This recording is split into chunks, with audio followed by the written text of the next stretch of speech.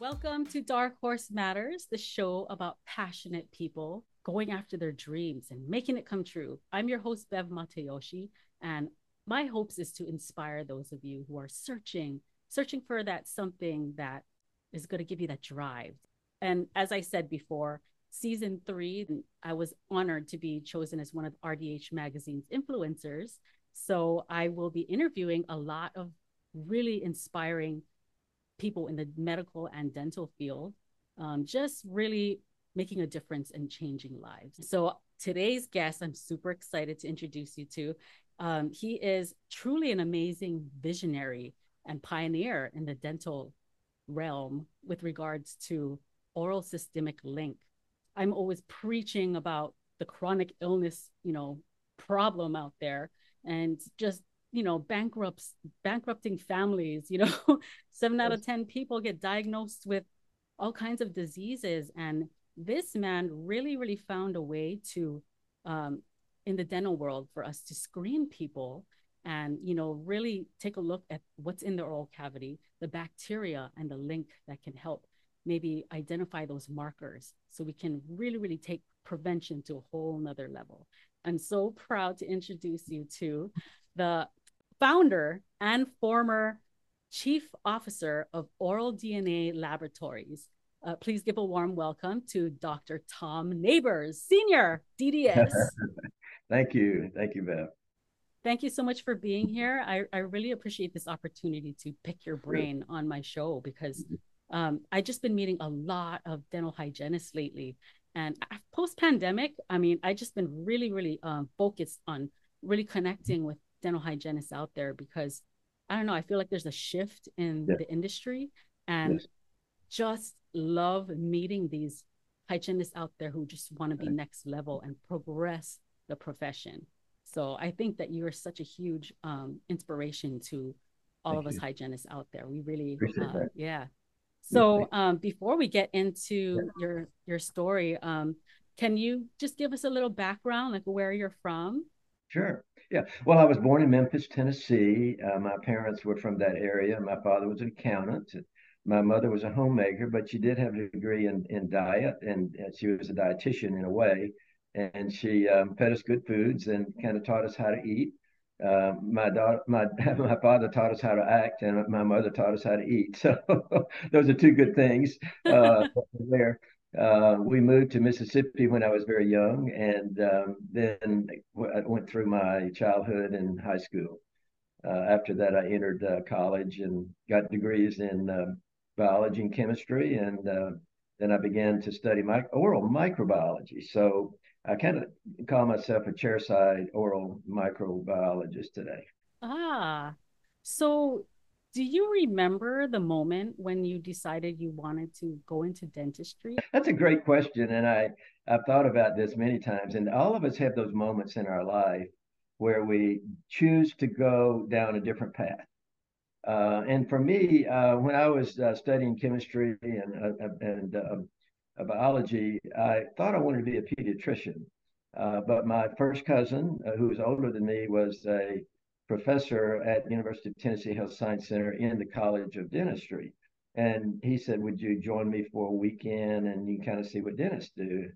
And that was a point. It changed my life and the direction. And I think the reason that it did is my mother, a beautiful lady, suffered with periodontal disease all her life and ended up losing all of her teeth when she was in her 30s.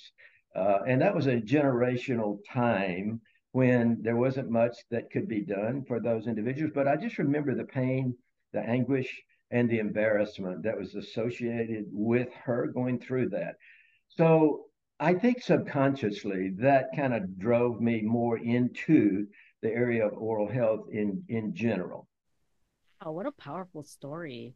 Yeah. It's just amazing to me how different, people's walks of life are and what influences Yes. them. And Yeah. I love that you're a total microbiology nerd because I think Absolutely. all dental hygienists are in some way.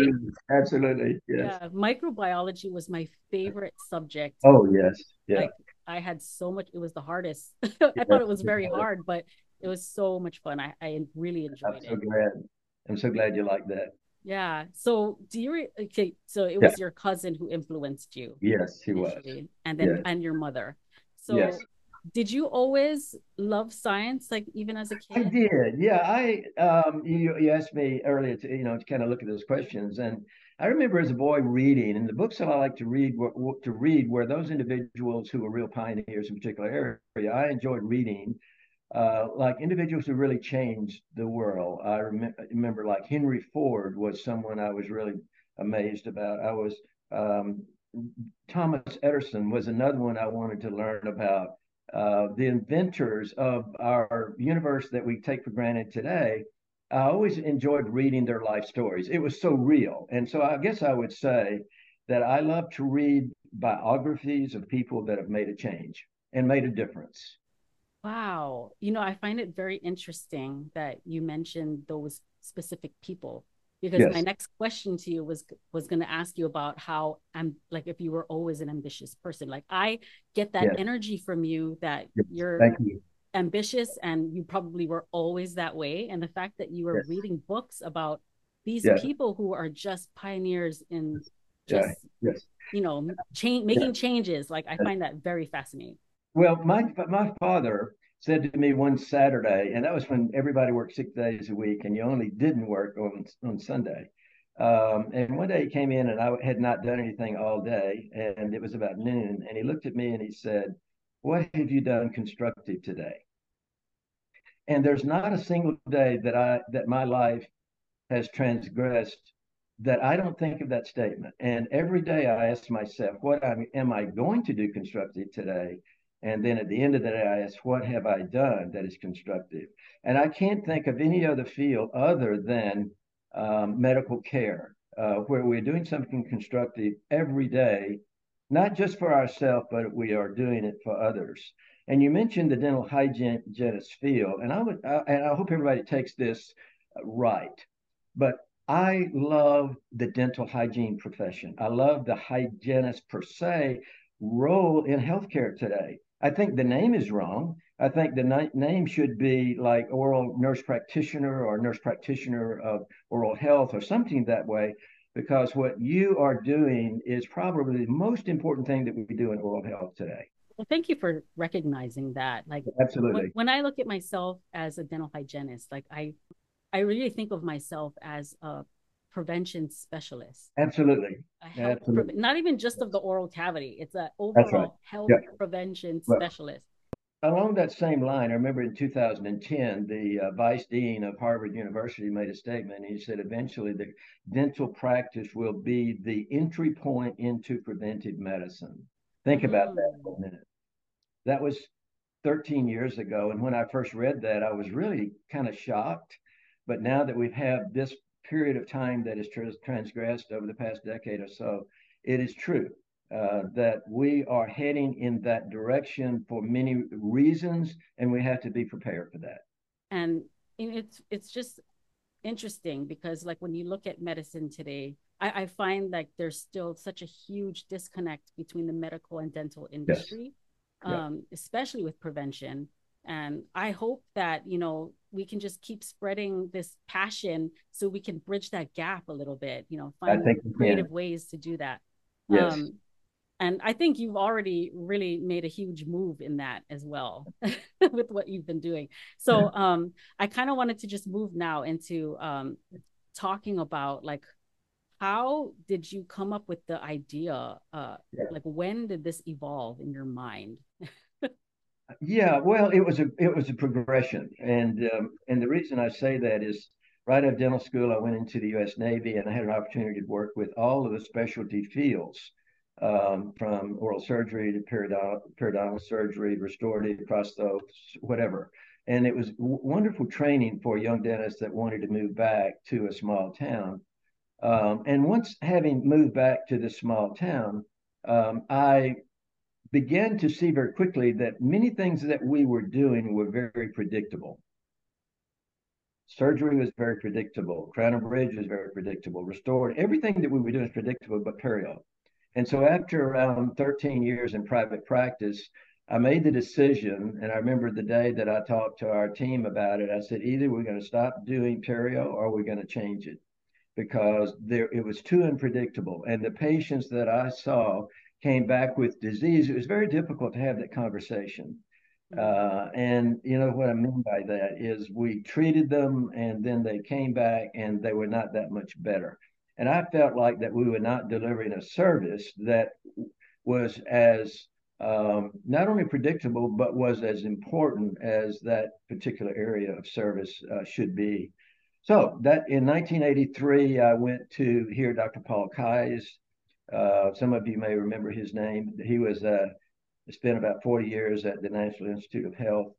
He had a PhD in microbiology and did a lot of research in microbiology using phase contrast microscopy. And that was prior to our ability to use DNA. We didn't even know it existed.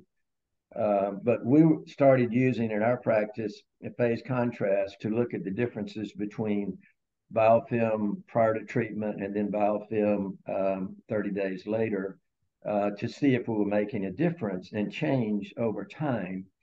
I also learned during that period of time, a lot of the research was heading north toward more specificity. The phase contrast was very, very impactful, but it wasn't very specific. We couldn't really name what we were seeing. Individual by the name of, I can't think of his name this minute, I'll think of it in a minute, the inventor of DNA PCR in 1983 said, well, we have the ability now to look at genomic sequences of not only the human, but also microorganisms. Kerry Mullis is Dr. Kerry Mullis. In fact, Dr. Mullis received the Nobel Prize in chemistry for this invention, and DNA PCR was called the most important scientific breakthrough in medicine in the 20th century. And so when I was reading that material, I said, well, why aren't we using this in oral medicine? Because that's the type of technology that we need. And so I began to look for a laboratory that could do that for us. In other words, individualize the infection based on what we knew of causative agents. Couldn't find one. So I actually found a laboratory in the Netherlands that was doing that. So I flew to Germany to meet Dr. Peter Camp, who was the inventor of a PCR. You know, when I say PCR, I'm talking about DNA polymerase chain reaction, the ability to look at genomic sequences of humans, viruses, bacteria, fungi, anything that has a genomic sequence, we can look at that and discover it.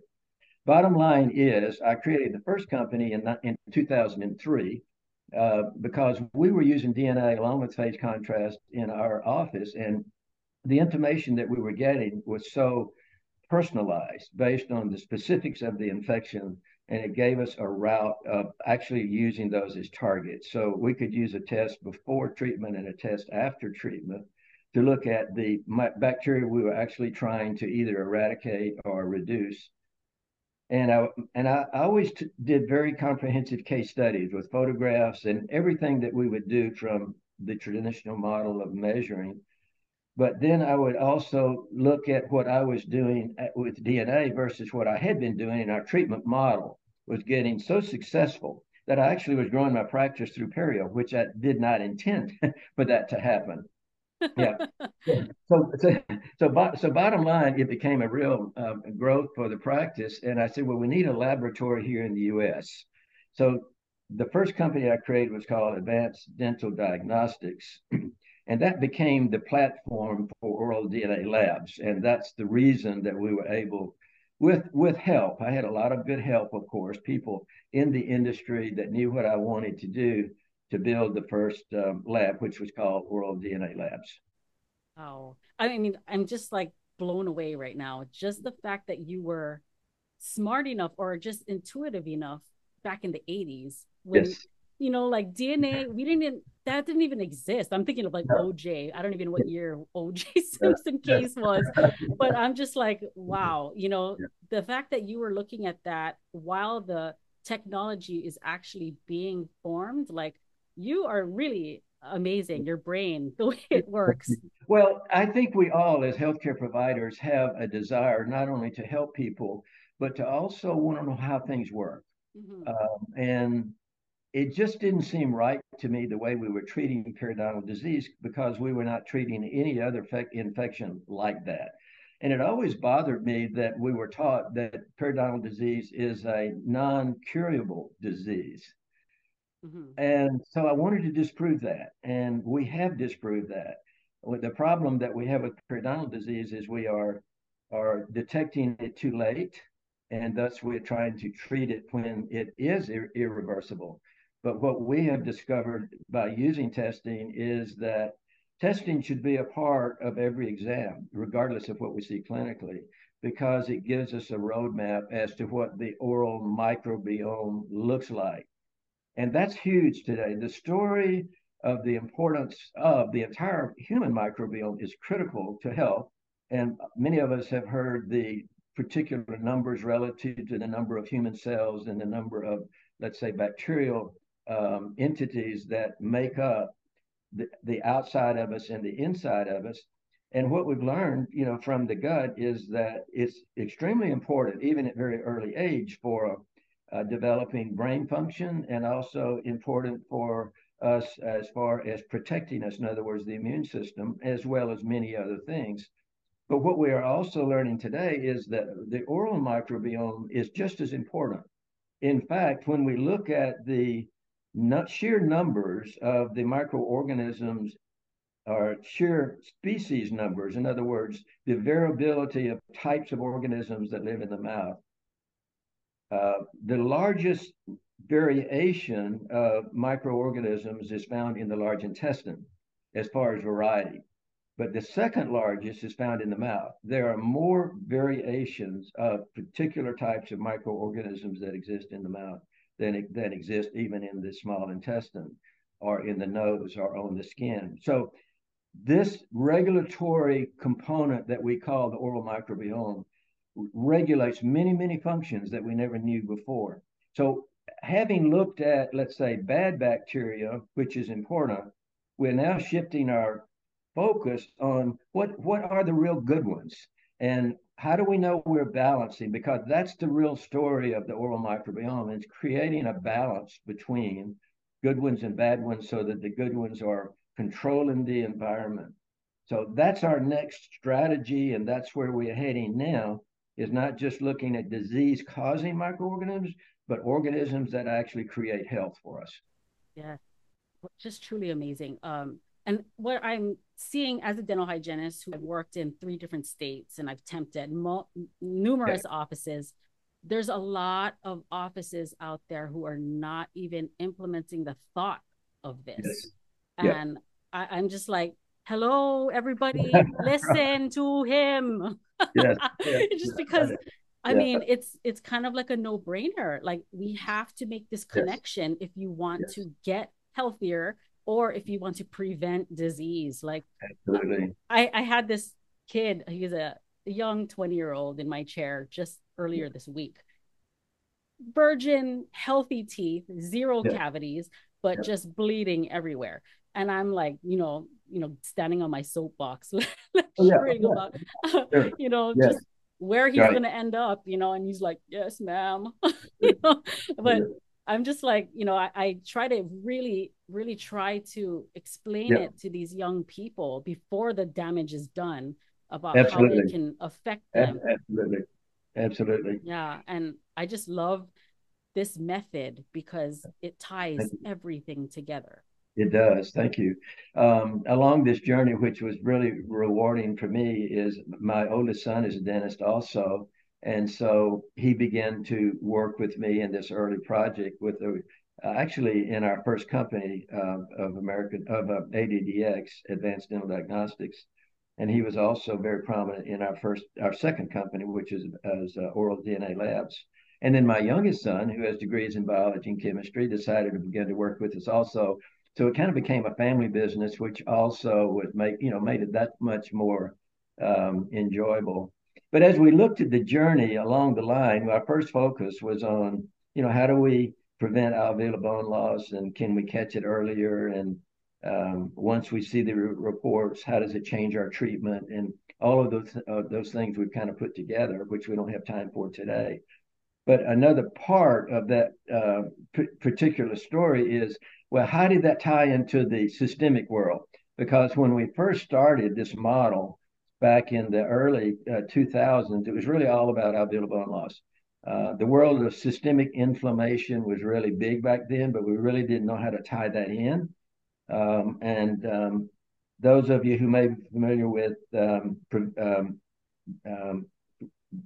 Doctors Bradley Bale and Doctors Amy Doneen are you familiar with those two individuals? No, I Let me haven't. make you familiar with them. They wrote a book, At the Heart Attack Gene, something like that. And both of those individuals have practices where they are will guarantee you not have a heart attack or stroke. Now, hear that. Their Yeah. practice is if you are their patient, you will not have a heart attack or a stroke. And so it's all around the concept that you made reference there, and that is preventing heart attacks and strokes. So there is information that we have today that can tell us the level of risk that we might have relative to having a major event. And we can actually reverse those particular challenges that put us at risk. And so, long story short, I received a call from both of them one day saying, we don't know how to measure the mouth. We know the mouth is connected to this whole story of heart attacks and strokes, but we don't know how to do that. So, bottom line is from 2009 on, in preventing heart attacks and strokes by Doctors Bale and Doctors Doneen, they require the types of testing that we are doing today in order to measure the pathogens. And the reason for that is that these pathogens actually create a dysfunctional inflammation story that not only affects the mouth, but it affects every organ system. And if the mouth is a source of chronic inflammation, our greatest responsibility as hygienists, dentists, periodontists, and so forth is to make sure that we have clinical stability, microbiological stability, and that the mouth is not a source of systemic inflammation. And the only way we can do that is to measure what we know to measure today. And what we realize is that there are only a few microorganisms that control the entire dysbiotic story, where we are changing from a healthy microflora to an unhealthy one. And of course, diet and home care and diabetes and smoking and all of that those are influential as well. But none of that I mentioned, those are not causative. They increase the risk. It's when we have this dysbiotic relationship of good to bad or bad to good, that's when we get this chronic systemic inflammation. And because of their work and joining us in our work, we're now able to say that, yes, we know from a mechanistic standpoint of view that these microorganisms create dysfunctional systemic inflammation that is measurable. And that when we treat periodontal disease, let's say in a very, very proactive way, in a successful way, that we can make sure that the mouth does not contribute to heart attacks and strokes. So for all of us that are hygienists and dentists and so forth, we should be taking hold of this brass ring that we have in front of us, because the real story is that it's about systemic health first and it's about teeth second. And if we begin to think that way, then we'll begin to use these types of tests that give us this information. Um, I always like think about, just those people out there who are very really driven to for their health. I find a lot of people more aware now, and information is at our fingertips now. Yes, We it can is. get it so easily. Yeah, And for those of you out there who they're just completely, they don't know, the yeah, connection here. I yeah, had a patient of mine. He was it wasn't my his friend got yeah. diagnosed with colon cancer, Oh, and yeah, he was like, his mind was just blown because he was like, and he was recommended to get it checked out by his dentist. And he yeah, was like, how is that connected? And I told him he probably had his saliva tested. He found out exactly what kind of bacteria had in his yeah, mouth that contributed to that. And he was just like, wow, that is, it yeah. opened up his eyes, It it was, does. It it's does. just really cool. Like a lot of people out Yeah, there, if you're yeah. really committed to your health and you Yes, want to learn more, you have to learn about the yeah, bacteria in your mouth because you it's do. connected. I've kind of coined the phrase over the years. and that it's what we see visually and radiographically is important. There's no doubt about that. But what we can't see is even more important. Yes. And because we really can't tell the difference, um, as an example, when we talk about predictability, clinical signs of periodontal disease, such as bleeding and pocket depths, do not predict whether or not a patient is going to get more advanced disease. We might suggest that it does, but it doesn't. But we know that these bacteria that we can test for today, particularly 4 of them, can actually predict alveolar bone loss over time. So why wouldn't we want to know that information before individuals had any kind of alveolar bone loss? Not only, are we tying that to teeth, but we're tying that to implants, and we're tying that, of course, to a conversation, like you just made reference there. One thing that bothered me throughout the years too is that when we look at medicine in general, the clinical laboratory using blood and urine and other body fluids is a mainstay in medicine, and medicine wouldn't be where it is today without the clinical laboratory. And it always bothered me that we had a very serious disease, um, acute infections. In other words, here's what I want to say. We all learned acute dental infections can be deadly. We learned about infected endocarditis, cavernous sinus thrombosis, certain neck infections, and so forth. That is still very, very deadly today. But what we didn't learn is chronic infections, such as chronic periodontal diseases, can also be very dangerous as well. But without the clinical laboratory model, it's all guesswork. And none of us would want to go to our primary care physician and he or she would say, well, your blood pressure looks good and you look good, so come back and see me in a year. None of us would think that would be a very good exam. We would want some blood testing. We'd want to know the history. And so what I'm saying here is the clinical laboratory movement in our world is very much needed, but also it's very much appreciated by not only the clinician, you as a hygienist particularly, but also by our patients. They actually gravitate toward that in a very, very nice way. But they would not even know if No, we didn't talk about it. that's It right. must be talked about, and it's our job to educate them. It is. That's why they come. And I know we have a lot to do in 1 hour, but No, it's okay. but I mean, the patients who do learn and are Yes. Yeah. benefiting from it, they're so Yes. grateful. They're They always are. so They are. grateful. Absolutely. Yeah. I can tell you so many stories on an individual basis, not only that happened to me, but also it happened to my son and other practitioners as well. And can I give you a short story of how all of this is related? Yes, please do. Sure. So my son had a young lady in his office. She was 32 years old, and she said she had an identical twin that lived in another state. And when you think of identical twins, well, you and I'm a I are twin. are you I'm a really? twin. I'm an identical twin. Oh, you know your DNA is 99.99% just I like your sister. know. She's Yeah. claiming that 1%. Well, this was a sad story because this young lady came in and said, my identical twin has type 2 diabetes and has had open heart surgery twice, has died on the surgical table. They brought her back, but it was all because of an infection in her heart. It is using her words.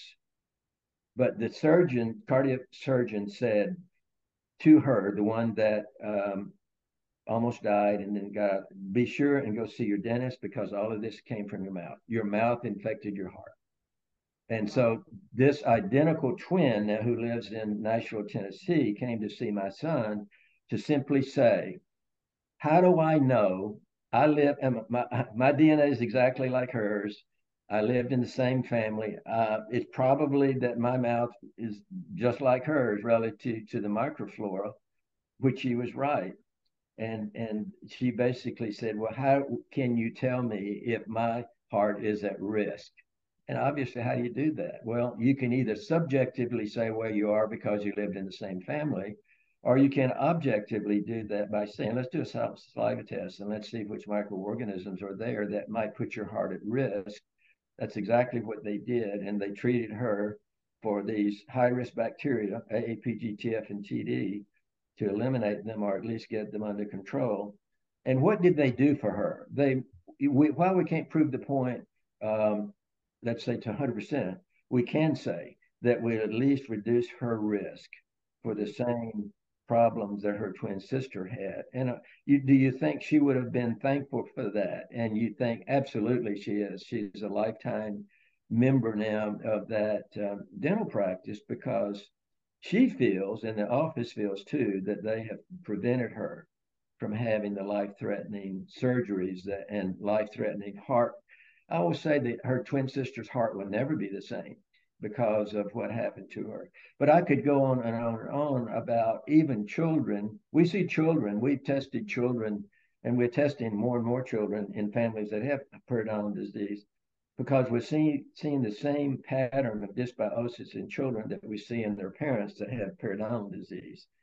And if we want to stop them from going down that same path, then it's very simple to reverse that in a child as opposed to a parent that has type 4, alveolar bone loss. So we are recommending now that families be treated anytime there is any evidence of periodontal disease. But even beyond that, I feel that the saliva test, along with many other things that we'll be testing for that we'll be bringing up, should be a part of the routine exam for every patient. That's where we're going with this.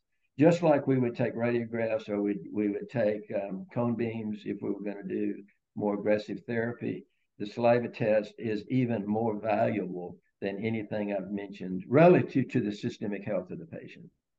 It must be part of the standard of care. Yes, It, it has to be. yes. Yes. Yeah. And I Yes. totally agree. And Yeah. I just love, I mean, I love hearing the stories Yes. because it makes it real, like It you can does. hear the jargon of science and Oh yeah. bacteria. Yes. But when you hear stories like that, what happened to those two twins, I mean, Yes. wow, that's Absolutely. motivating. It really is. It Wow. is. Thank you for sharing that. You're very Appreciate that. welcome. And wouldn't it be nice for all of us to have those stories? I know all of us do. You mentioned the one, the colon cancer, and I think all of us should be building those types of databases. And the more that we learn about testing, the more stories we'll hear about that. Yes, absolutely. I'm so fascinated by bacteria. I feel Yeah, like there's such a parallel between bacteria and humans. We're there both are. highly intelligent. Oh my God. Yes, And absolutely. the Yes. thing is, like, but I feel like who's more superior, right? The chronic Right. illness that they're causing, they seem to be winning right now. But, Yes. Yeah. I Yeah. feel like because we can educate ourselves and learn about it, and I feel like Right. we are superior, but we're not executing. Right. Well, there's a reason behind that, and it really came out of Europe, and the phrase was called metagenomics, and I don't know whether you're familiar with that phrase or not, but Metagenomics. metagenomics, yeah, Oh, and it literally means when you take a large number of living organisms and you put them into close proximity, that the combination of their DNA ability to either cause health or disease is greater than the individual properties of the single microorganisms. mm-hmm. And it's been speculated by Professor Trevor Marshall, who is head of the immune research development in Europe, that the power of just the bacteria that are in us, that their DNA potential or their metagenomic potential is at least 100 times greater than our own genetic potential. That's hard to get your head around. But what they are saying is that their ability to either cause health or cause disease based on the types that are there are far superior than our own body's ability to defend against them. So it's important that we recognize the value of keeping all of our microorganisms, particularly in the gut, which the mouth is the beginning of this whole process, of keeping our microorganisms happy and keeping them friendly. Yes. I interviewed a doctor previously on this show who Yeah. specializes in the gut microbiome, and he was Yes. talking about fiber, and Yes. how only, like, I don't know, 3% of the population Yes. actually consumes enough of it. And Yes. that's like a natural way to, douse the flames of Yeah. inflammation. And Yeah. I'm just like, simple things like that, Yeah. our lifestyle, we're so spoiled Yeah. these Yeah. days. Sure. And Yeah. we are damaging ourselves, Yes. in the process. So Yeah. I just find your work so great and so fascinating, and it's forever changing and progressing, It is. and It it's very is. exciting. It is. I always like to talk about, the process, because when Sure. people are creative like you Yes. have that mind of a creative person, an innovative person. And when you're in the process of developing an organization like this, Yeah. um, what Yeah. kind of setbacks did you get Yeah. along the way? Because people who want success, they get discouraged, like, Yes. Yes. but Yes. like, Yes. why Well. is it that were able to just program? I know you had a lot of help, but what Yes. kind of setbacks were there, and how did you Sure. Yeah. overcome them? Well, thank you. That's a great, great question. And I think as clinicians that we have a really, really great opportunity to direct science. We usually look at science to kind of direct us, but as clinicians, we have the ability to observe if the science we learned is actually creating the end result that we want. So that's what kind of started me in the perio world, as I made reference to, and I wasn't happy with what we were doing and the end result that we were receiving. The biggest roadblock to me was education that's being taught.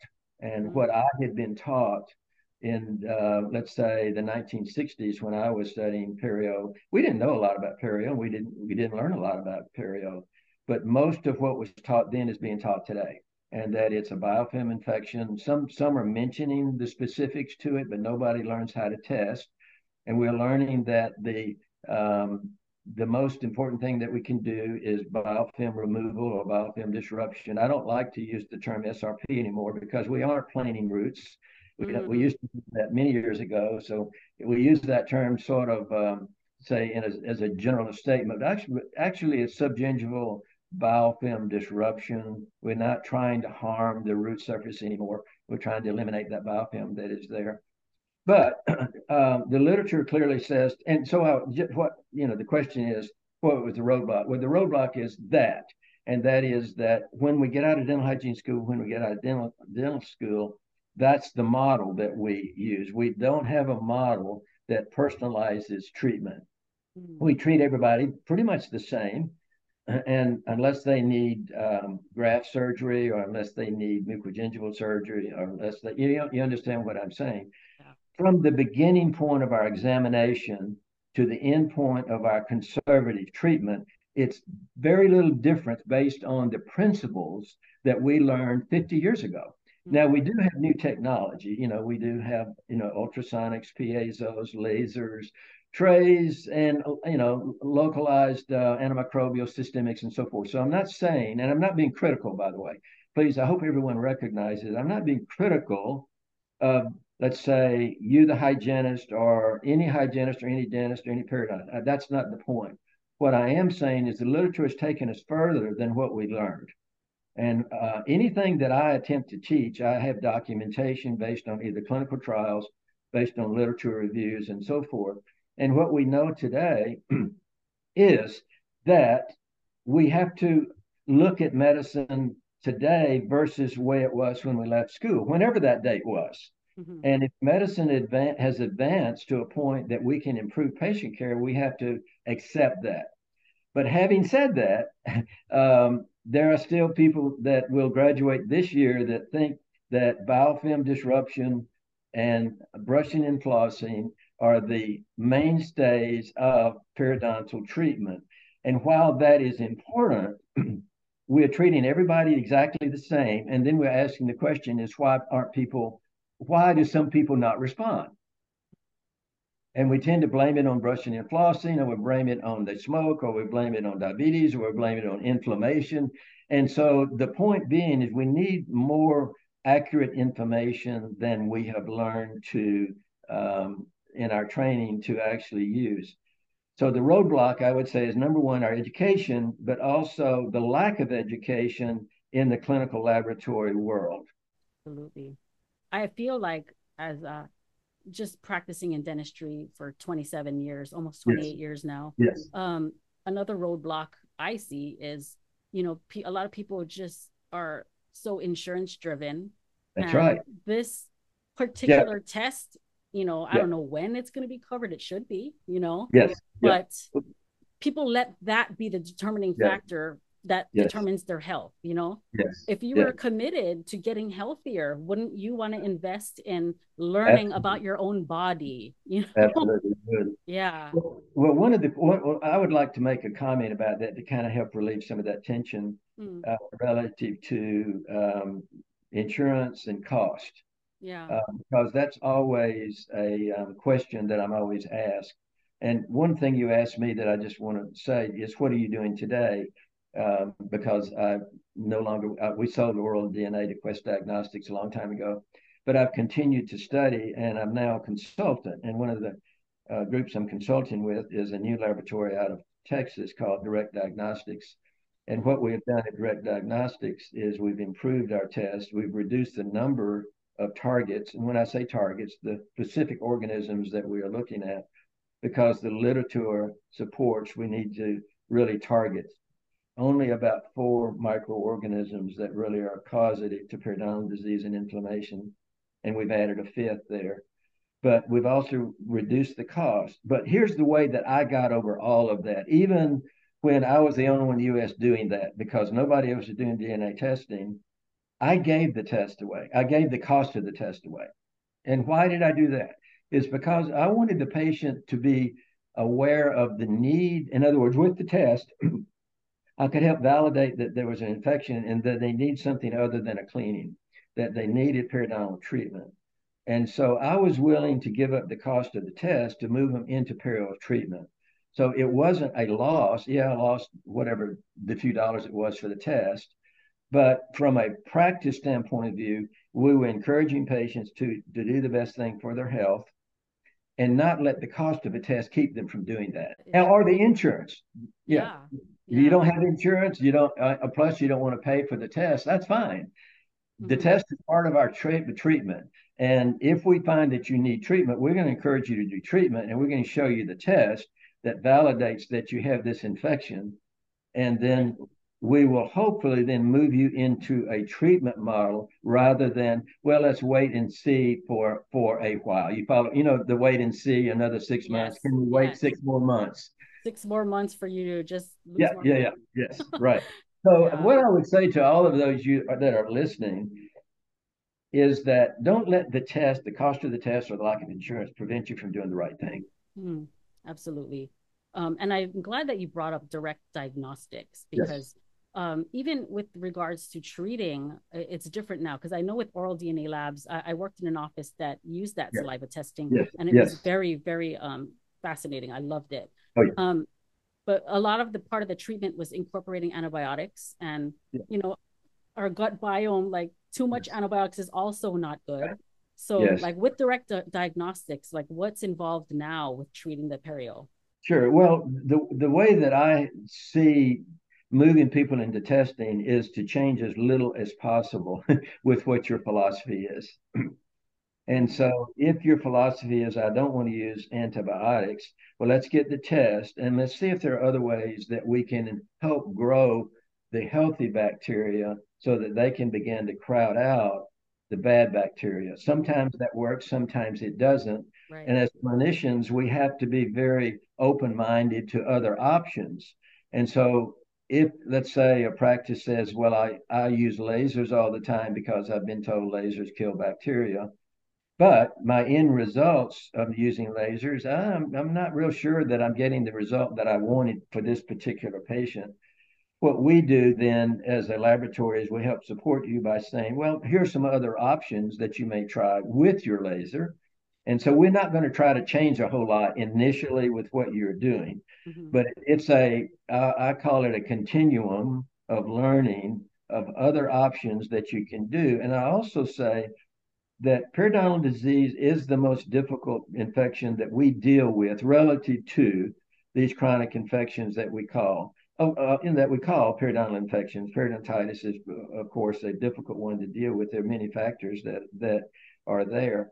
And so what we try to do then is start with what we would call your go-to system. and let's measure before and after and see how well your system is working. If it's working, that's great. We won't change anything. But if we, when I say it's working, let's look at the report 30 days later to see how well you've reduced the causative agents of the disease and those that contribute to systemic inflammation. But if we see that that treatment is not working ideally for that particular patient, then we have a full team of hygienists that have been doing this a long time, and they can give you other options.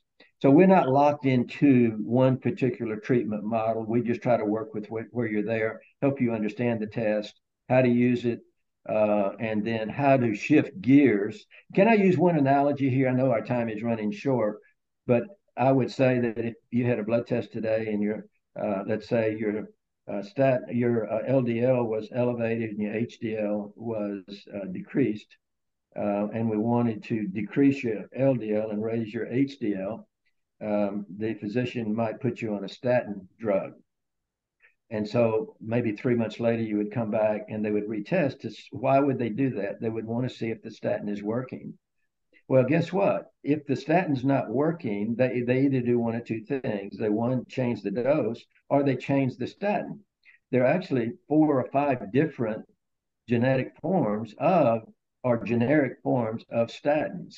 So they're not going to stay on a statin that doesn't work. You hear what I'm saying when I say that? So the application here is if we're doing something for our patients on a regular basis and we're not getting an end result that we think that we should be getting, then let's have in our practices more options than maybe a single option. Customization of a patient's treatment. Customization, Every absolutely. person is so different. Yeah, Yes, there's no way we can treat everybody the same way. It's absolutely. not gonna, you're not gonna get the same result It every isn't. single time. Yes, it isn't. Yeah. Yeah, I just love, I could talk about all this Yeah. forever and ever. Yes. One of Well, my I favorite appreciate conversations so far. I it. love it. Good. But Good. I just want to thank you so much for coming on here. Before we Good. end the interview, I Yes. want to ask you, like, what do you visualize Yes. for, I, I don't know, do you have visions, or you're I creating do. such an amazing work here? Oh, Like, yes. what do you see your legacy being, Oh my gosh. I don't even think about my legacy. I really don't. Yeah, I think, how can we improve what we're doing? And how can I, as a retired clinician, continue to elevate our beloved professions? And we're all in this for a reason. We get into healthcare because we love people and we love seeing people get healthier. If we didn't, we wouldn't be here because it can be too frustrating. It's a hard job. And I totally respect, as I said, the work that you as hygienists are doing because of the work is so critically important. But here's the future. Think of saliva as a blood transudate. Saliva is a blood transudate. It is filtered through the salivary glands, the major glands and the minor glands. But basically, saliva is blood with the red blood cells filtered out. But the ingredients in saliva are very small relative to blood because of the concentration of certain ingredients that are there. So where do I see the future? Well, the thing that's going to happen next, very near future, is we're going to be measuring the most important healthy bacteria in conjunction with the most important bad bacteria. And we're going to see a balance. We want to create a shift there from bad to good because I'm sure we're going to see when we have bad ones, we're going to have low good ones. But when we treat the bad ones, we're going to say an elevation of, and so that's going to be the next very, very soon dimension. But I also see us looking at, blood sugar. Of course, some of our practices are using HB1C testing even as we speak today, finger sticks. I think we'll be able to do that in saliva. I think they're interesting enough. They will be actually, there's a lot of inflammation that we are already seeing. In other words, inflammatory markers that we can use in cardiovascular health and so forth. We've already created tests for oropharyngeal cancer using HPV. We've already created tests for genetic variations. So I see an entire menu of saliva that when you go to see your hygienist, that there will be a menu, and based on the medical history that the patient gives to you, you would check that menu of tests that you want to get from saliva that you can inform your patient with, and you will be working directly either with a nurse practitioner or a primary care provider, and you will all be connected with medical records, and we will be working on the same patients at the same time trying to achieve the same results, and that is preventing heart attacks, strokes, dementia, Alzheimer's disease, and cancer. Wow. My heart's like beating really fast right now. I just love your vision. I can see that happening, and Yes. I that's what it's supposed to be, There's Yeah, not we're supposed to be working together as a team, you absolutely. know. And Absolutely. I I just love this conversation. But thank you. Yes, I know, like, hopefully the people out there watching are going to get intrigued, and ask your dentist about it. Maybe it'll So, inspire them to like get involved if they're not. So I well, really, yeah. I'm always very open. So if anybody wants to contact me, you can give them my email address or whatever. Happy to do that because I still love what I do relative to what I'm doing. And I love talking to people and helping them. Right. Thank you so much. I will drop your email. Is email your best way to contact you? Yeah, yeah, that's the best way. Yeah. Okay. I'll put that in the descriptions That'll below be, as well. And also, one more question. yeah, sure. If a dentist is listening and wants Yes. to get their Yes. team trained, like Yes. how do they get Yes. trained? Sure. Well, I would suggest, first of all, you contact either directdiagnostics.com. That's the laboratory I'm associated with today. Or you can contact me directly. And then it's a very easy step. Of course, we create a protected internet connection so that any information that you send to us, we can send the laboratory back to you through a protected internet connection. And our test, once you take a saliva sample, send it to us, you get a report back in 2 days, and then we can walk you through that. So anybody want to get started, either contact me or Direct Diagnostics. All right, perfect. All right. Well, thank you so much You're again sure for welcome. And doing thank you this. for the interview, Bev. You're great. I appreciate that. Oh, thank you. I feel energized now. Good. All right. Good. The So, future's bright for all yes, of you. it is. Yes, it is. Thank Yes. you, everyone, for joining us on Dark Horse Matters, the show about passionate people just, Yes. making a difference and changing lives. Um, if you enjoyed this episode, please share with your friends, and like and subscribe so you can be influenced and inspired every single week when I post a new episode. So until next time, be passionate.